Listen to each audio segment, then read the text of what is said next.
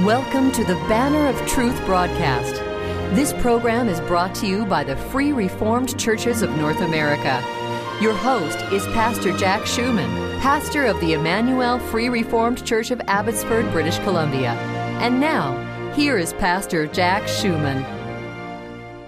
We are continuing our series of sermons today on the great doctrines of the Christian faith, as those doctrines are explained for us in the Belgic Confession of Faith. Now, the last time we learned that God reveals himself in his Word, which was inspired by the Holy Spirit. Today we want to consider that subject in more detail as we consider the canon of Scripture, which refers to those books which the church as a whole considers to be the inspired Word of God. Now, this is explained in Articles 4 through 6 of this confession. But before we turn to that, let's first read from the Holy Scriptures.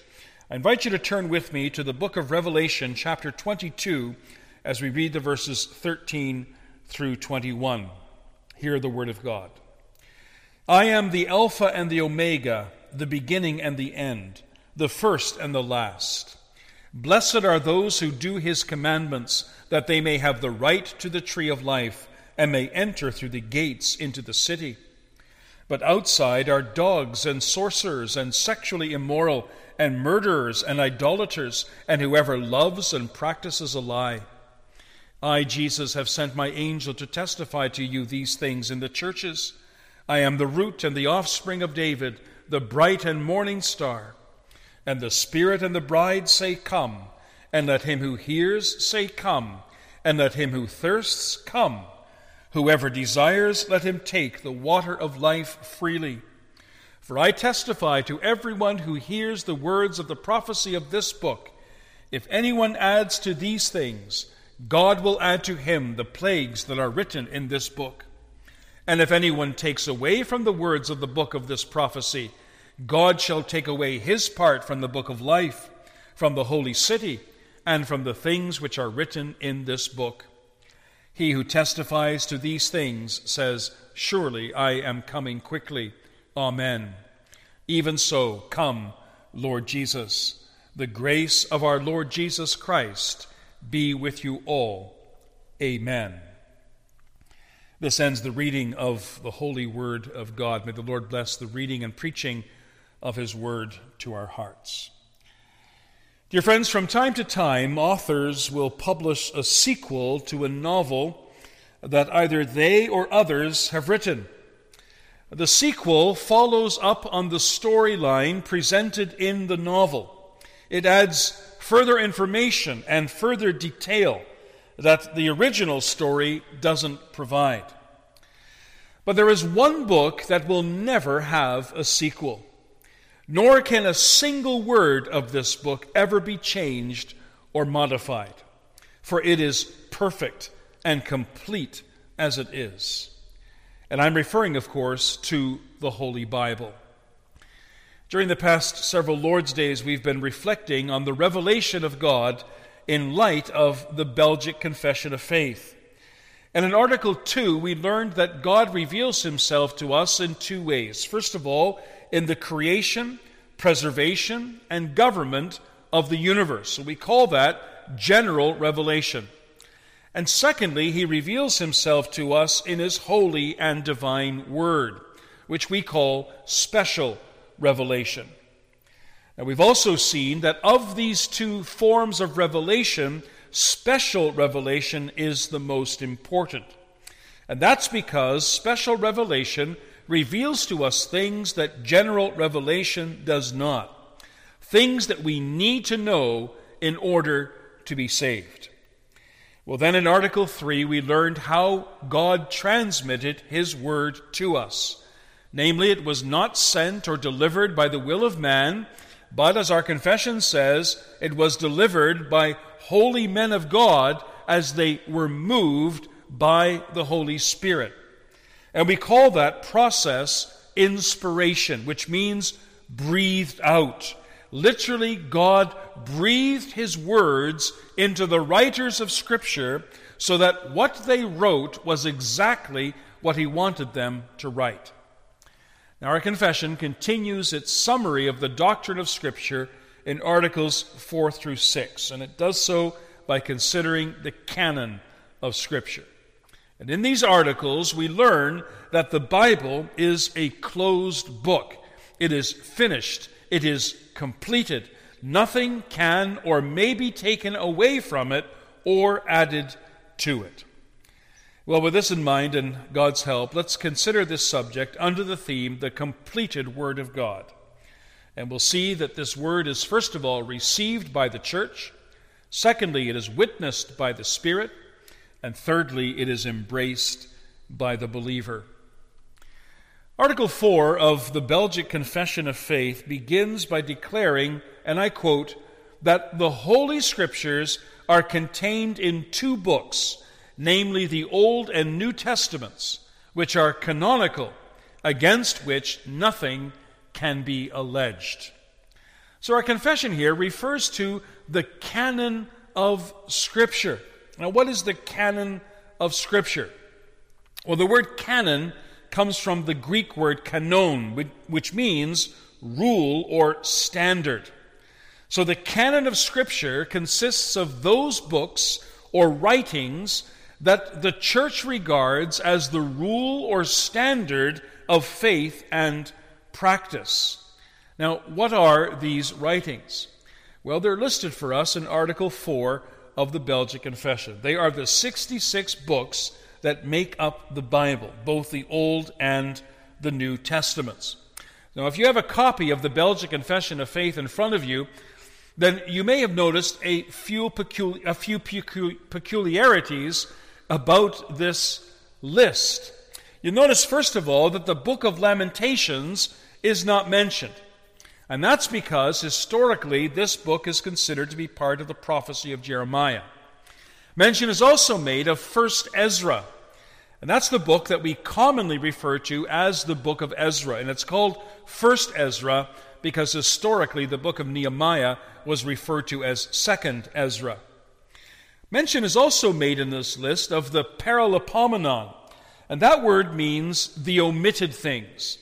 And this is the word that was used in the Septuagint, which is the Greek translation of the Old Testament, to refer to 1st and 2nd Chronicles, since those books contain the things that were omitted in the preceding historical books of the canon, namely 1st and 2nd Samuel and 1st and 2nd Kings.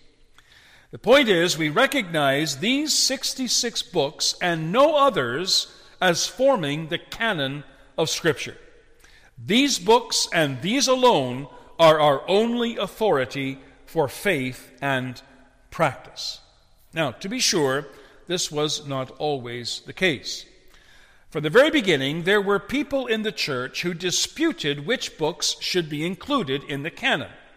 For example, there was a man by the name of Marcion who lived during the 2nd century A.D., and he rejected all of the books of the Old Testament as well as the Gospels of Matthew and Luke.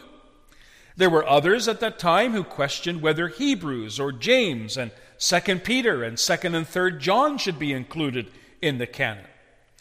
Now, this is not to say that there was widespread disagreement in the church as to which books should be included. There wasn't. From the very beginning, the vast majority of the church recognized the books that we now regard as canonical. But there were pockets of disagreement, and it wasn't until the 4th century that the canon of Scripture was firmly and finally established. Now, how did the church come to that determination? How did the church decide which books should be included in the canon? Well, first of all, we need to point out that the church did not decide this at all, at least not in and of herself. She was guided to this conclusion by the Holy Spirit. And that should not surprise us. In John chapter 16, the Lord Jesus said that he would send his Holy Spirit who would lead his church into all truth. And he did. And the canon of Scripture is a good example of this. The Holy Spirit did not leave the church to figure this out on her own. No, he guided the church over many years towards this conclusion, just as he guides individual believers still today. Now, having said that, the church did employ several objective criteria to help her distinguish which books should be included in the canon. First of all, they had to conform to what's called the rule of faith. So the church asked, did the book conform to orthodoxy? Was it consistent with the books that we know for sure are authoritative and inspired? Secondly, they said they had to be written by one of the apostles, or someone who had direct and immediate contact with the apostles. And thirdly, they said they had to be recognized by the majority of the church as being part of the canonical scriptures. So if a writing conformed to these qualifications, it was accepted as part of the canon. If it didn't, then it was rejected. The point is, the canon of Scripture was not determined carelessly or arbitrarily, but carefully and prayerfully as she was led by the Spirit of God. Now, aside from the canonical books, there are also what we call apocryphal books. And what are these books? Well, the word apocrypha is derived from the Greek word apokryphos, meaning hidden or secret. The Apocrypha are a collection of writings of unknown origin and of questionable authority. And some people in the early church believed that they should be part of the canon as well. And most of these writings date from the intertestamental period, the 400 years of silence between the Old and New Testaments. But they also include some writings that were as late as 100 AD.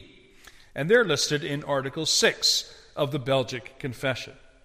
Now, significantly, these writings were not included in the canon. In fact, the church officially rejected them at the Council of Laodicea in 364 AD, and again at the Council of Constantinople in 681 AD. Now, why did the church reject these writings? Well, several reasons. First of all, some of these writings are so fanciful that they're obviously not inspired. For example, in the book of Bel and the Dragon, Daniel proves that the king's god was not eating the food that was offered to it, but instead a fierce dragon was the culprit. And Daniel then slew the dragon by making him eat indigestible cake. Secondly, some of these writings contain obvious historical inaccuracies. For example, in the book Judith, Nebuchadnezzar is called the king of Nineveh, even though Nineveh was destroyed years before Nebuchadnezzar's time. Also, the book Wisdom describes Olympic-style athletic contests in the time of Solomon, even though these games did not exist until the time of the Greek Empire. Thirdly, some contain doctrines which contradict the teaching of the canonical books. For example, some of them display negative attitudes towards women. Some teach salvation by good works, and some teach the doctrine of purgatory. Fourthly, none of these writings are cited in the New Testament. Fifthly, neither the Jewish church prior to the coming of Christ or the early New Testament church accepted these writings as part of the canon.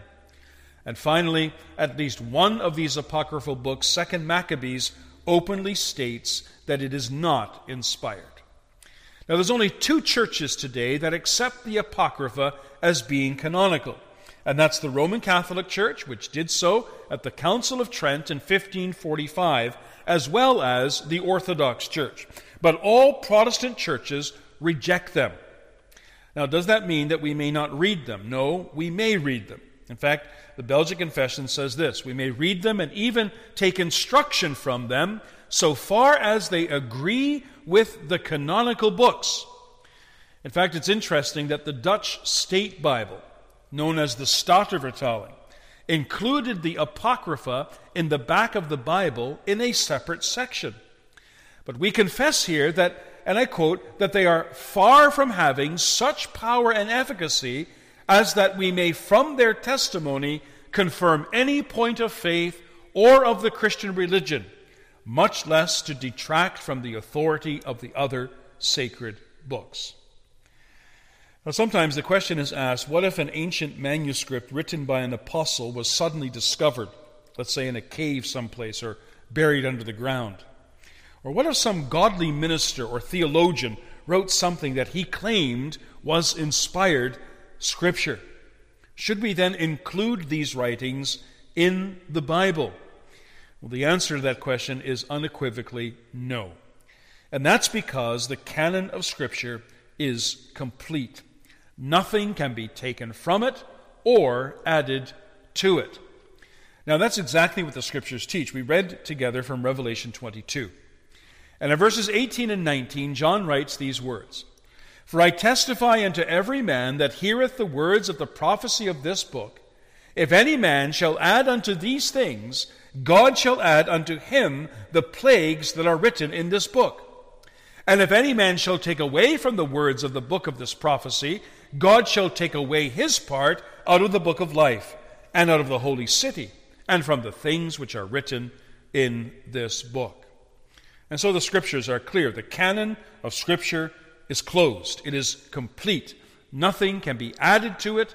Nothing can be taken from it. So we see then what care God has taken for us and for our salvation to ensure that we would receive His holy and infallible Word. He guided the church by His Holy Spirit through the centuries so that the Bible that we have today is exactly the Bible God wanted us to have, no more and no less. The canon of Scripture, therefore, was received by the church for the regulation, foundation, and confirmation of our faith. But it was also confirmed by the Holy Spirit. And that brings me to my second point. We've seen that which books constitute the canon of Scripture and why. But how do we know whether the church did not make a mistake? On what grounds do we accept these books and these only for the regulation, foundation, and confirmation of our faith? Well, first of all, let's be clear on what is not the ground. Article 5 of the Belgic Confession says that the ground of this conviction is not so much that the church receives and approves them as such. Now, our confession here is referring to the fact that it was not until the end of the 4th century A.D. at the Synod of Carthage in 397 that the church finally and officially declared which books are to be considered canonical. Now, although that certainly counts for something, it is not primarily because the church made such a declaration that we accept the books of the Bible as holy and canonical. Now, in that respect, the Belgic Confession distances itself from the teaching of the Roman Catholic Church. The Roman Catholic Church says that the canon is what it is because the church says so. The church then stands above the canon. But that is false. The church does not stand above the canon. The canon, rather, stands above the church. One writer says this, and I quote, "The church has not made or established the canon, but found it. The canon came to the fore on its own. God took care of that. First He gave the books, and then He also let them be found. All that the church did was simply receive and accept these books." Well, on what ground then do we accept these books as holy and canonical? If it's not because the church receives and approves them as such, then why? And to that question, our confession gives a most surprising answer. And it says, and I quote, "Because the Holy Spirit witnesses in our hearts that they are from God." Now, this is not mysticism. Our confession here is not declaring that the Holy Spirit reveals to us that these writings are holy and canonical by means of some kind of divine voice or a vision or some other kind of extraordinary revelation. It's simply stating a scriptural truth, that the Holy Spirit Himself opens our ears and our hearts to the voice of God speaking to us in His Word. Same writer that I quoted earlier says this, and I quote, "He opens our eyes for the splendor and truth of Scripture and makes us bow down before its authority." And that's because the divinity and truth of Scripture can be perceived. Just as chocolate has its own flavor by which it can be distinguished from coffee, so Scripture has its own power and effect by which it can be distinguished also from the books of great spiritual writers, End quote. Now, there's a mystery here, to be sure, but it's very real. And this is why believers are willing to suffer persecution, even death, for the sake of the Scriptures, because they're absolutely convinced that they are the true and complete Word of God. But that's not all. According to Article 5 of the Belgic Confession, aside from the witness of the Holy Spirit, we know that the Scriptures are from God because, and I quote, they carry the evidence in themselves, end quote. Now we call this the self-authentication of the Scriptures. And by this we mean that the Scriptures contain evidence within themselves that they are from God. Now, what is that evidence? Well, we can think of the fact that the Scriptures themselves say they are inspired. We think of 2 Timothy 3, verse 16, where Paul writes, all Scripture is given by inspiration of God. Or we can think of the fact that many of the prophets begin their prophecies with this well-known phrase, thus says the Lord. They would never say that unless they were convinced that what they were writing was from the Lord. But our confession refers to something else as well. It refers to the fulfillment of prophecy. The Scriptures contain many, many prophecies. And some of these prophecies include the Lord telling Abram that his descendants would be slaves for 400 years. We can read about that in Genesis 15. Or the fact that Christ would be born of a virgin. We can read of that in Isaiah 7. Or the fact that a man by the name of Cyrus would allow the Jews to return to the promised land after their captivity in Babylon. We can read of that in Isaiah 45. Or we have in the Old Testament the details concerning the suffering and death of Christ. We can read of that in Psalm 22 as well as in Isaiah 53. And the fact that many of these prophecies have been fulfilled proves that the Scriptures are indeed from God. In fact, our confession says, and I quote, that the very blind are able to perceive that the things foretold in them are being fulfilled, end quote. The blind are those who do not accept that the Scriptures are inspired. And our confession says that even they must admit that the Scriptures are from God, because even they can see that the prophecies have been and are being fulfilled. And so the Scriptures confirm that they are the completed Word of God and that they are from God. Well, if that is true, then it must also be embraced. And that brings us to our third and final point. We've seen that the Scriptures are from God. And we know this not only or even primarily because the church receives and approves them as such, but because of the witness of the Holy Spirit in our hearts and the evidence that the Scriptures contain in themselves. Now, that can only lead to one conclusion. We must believe what the Scriptures teach. In fact, that's precisely what we confess in Article 5. There we confess, and I quote, that we receive all these books and these only as holy and canonical for the regulation, foundation, and confirmation of our faith, believing without any doubt all things contained in them. So the believer in Christ must believe all that the Scriptures contain.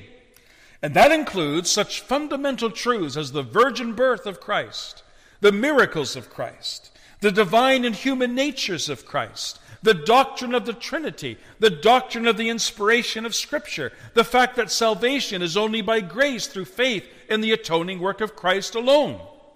It includes truths as well that we don't fully understand, such as the fact that God created the world and everything in it by speaking a word, and that He did so in 6 literal 24-hour days.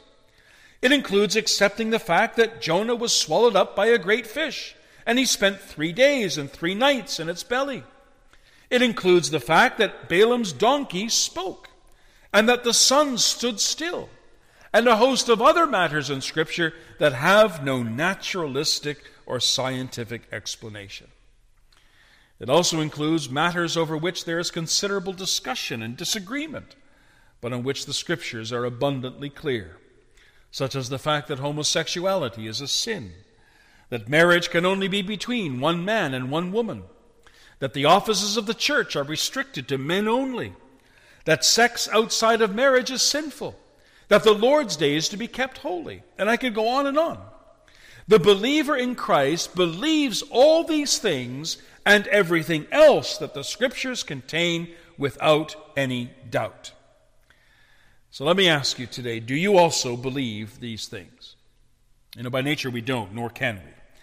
The Apostle Paul says that the natural man receives not the things of the Spirit of God, for they are foolishness unto him, neither can he know them because they are spiritually discerned. In order to believe these things, in order to believe what the Scriptures contain, our eyes need to be opened by the Spirit of God. And even then, they need to continue to be opened to behold even more wondrous truths out of God's law. Well, my friend, has He done that in your life? Do you believe that the Scriptures, all that the Scriptures teach? Do you especially believe that what the Bible says about you, that you are a sinner before God who deserves God's wrath and condemnation? Do you believe what the Scriptures teach about Christ, that He is the only Savior from sin? Do you believe what the Scriptures teach about salvation, that if you repent of your sins and believe on the Lord Jesus, you can receive the pardon of your sins and everlasting life? Oh, do not believe these things because that's what the church teaches. Don't believe these things because that's what you've been taught from the time that you were a child. Don't believe these things because that's what your parents or people from the church expect you to believe. No, believe them because this is what the Scriptures teach, and knowing that the Scriptures cannot lie. Well, dear friends, the Lord in His grace has given us His holy and infallible Word. Every word of the Scriptures is inspired. Every book is canonical. It is, in truth, the very Word of God Himself. Oh, let us then believe it with all of our heart. And let us especially do what it says. And let us treasure and preserve it until that day when the Lord will come again. What a glorious day that will be. Then there will be no more Bible or any need for a Bible, for we will see Christ, who is the full and complete revelation of God. And we who are in Him shall commune with Him and revel in His glory to all eternity. Amen. We always appreciate hearing from our listeners. If you are blessed by or have a comment on the message you've heard today, we'd very much appreciate hearing from you. Our mailing address is Banner of Truth, 3386 Mount Lehman Road. Lehman is spelled Lehman, and that's in Abbotsford, British Columbia, V4X2M9. Or you can email us at banneroftruth@frcna.org. For those who take the time to write, I will gladly send you a free copy of the Belgic Confession of Faith so that you can more easily follow along as I explain each of its 37 articles. If you would like to listen to the message you've just heard again, or if you would like more information about our program, including how to contact us and how to listen to other messages on this program, please visit our website at banneroftruthradio.com. That's banneroftruthradio, all one word, .com. Support for this program is provided by the Free Reformed Churches of North America. For more information about our churches, including where you can find a church nearest you, please visit our denominational website at www.frcna.org. Thank you for listening, and now until next week, may the Lord be with you all.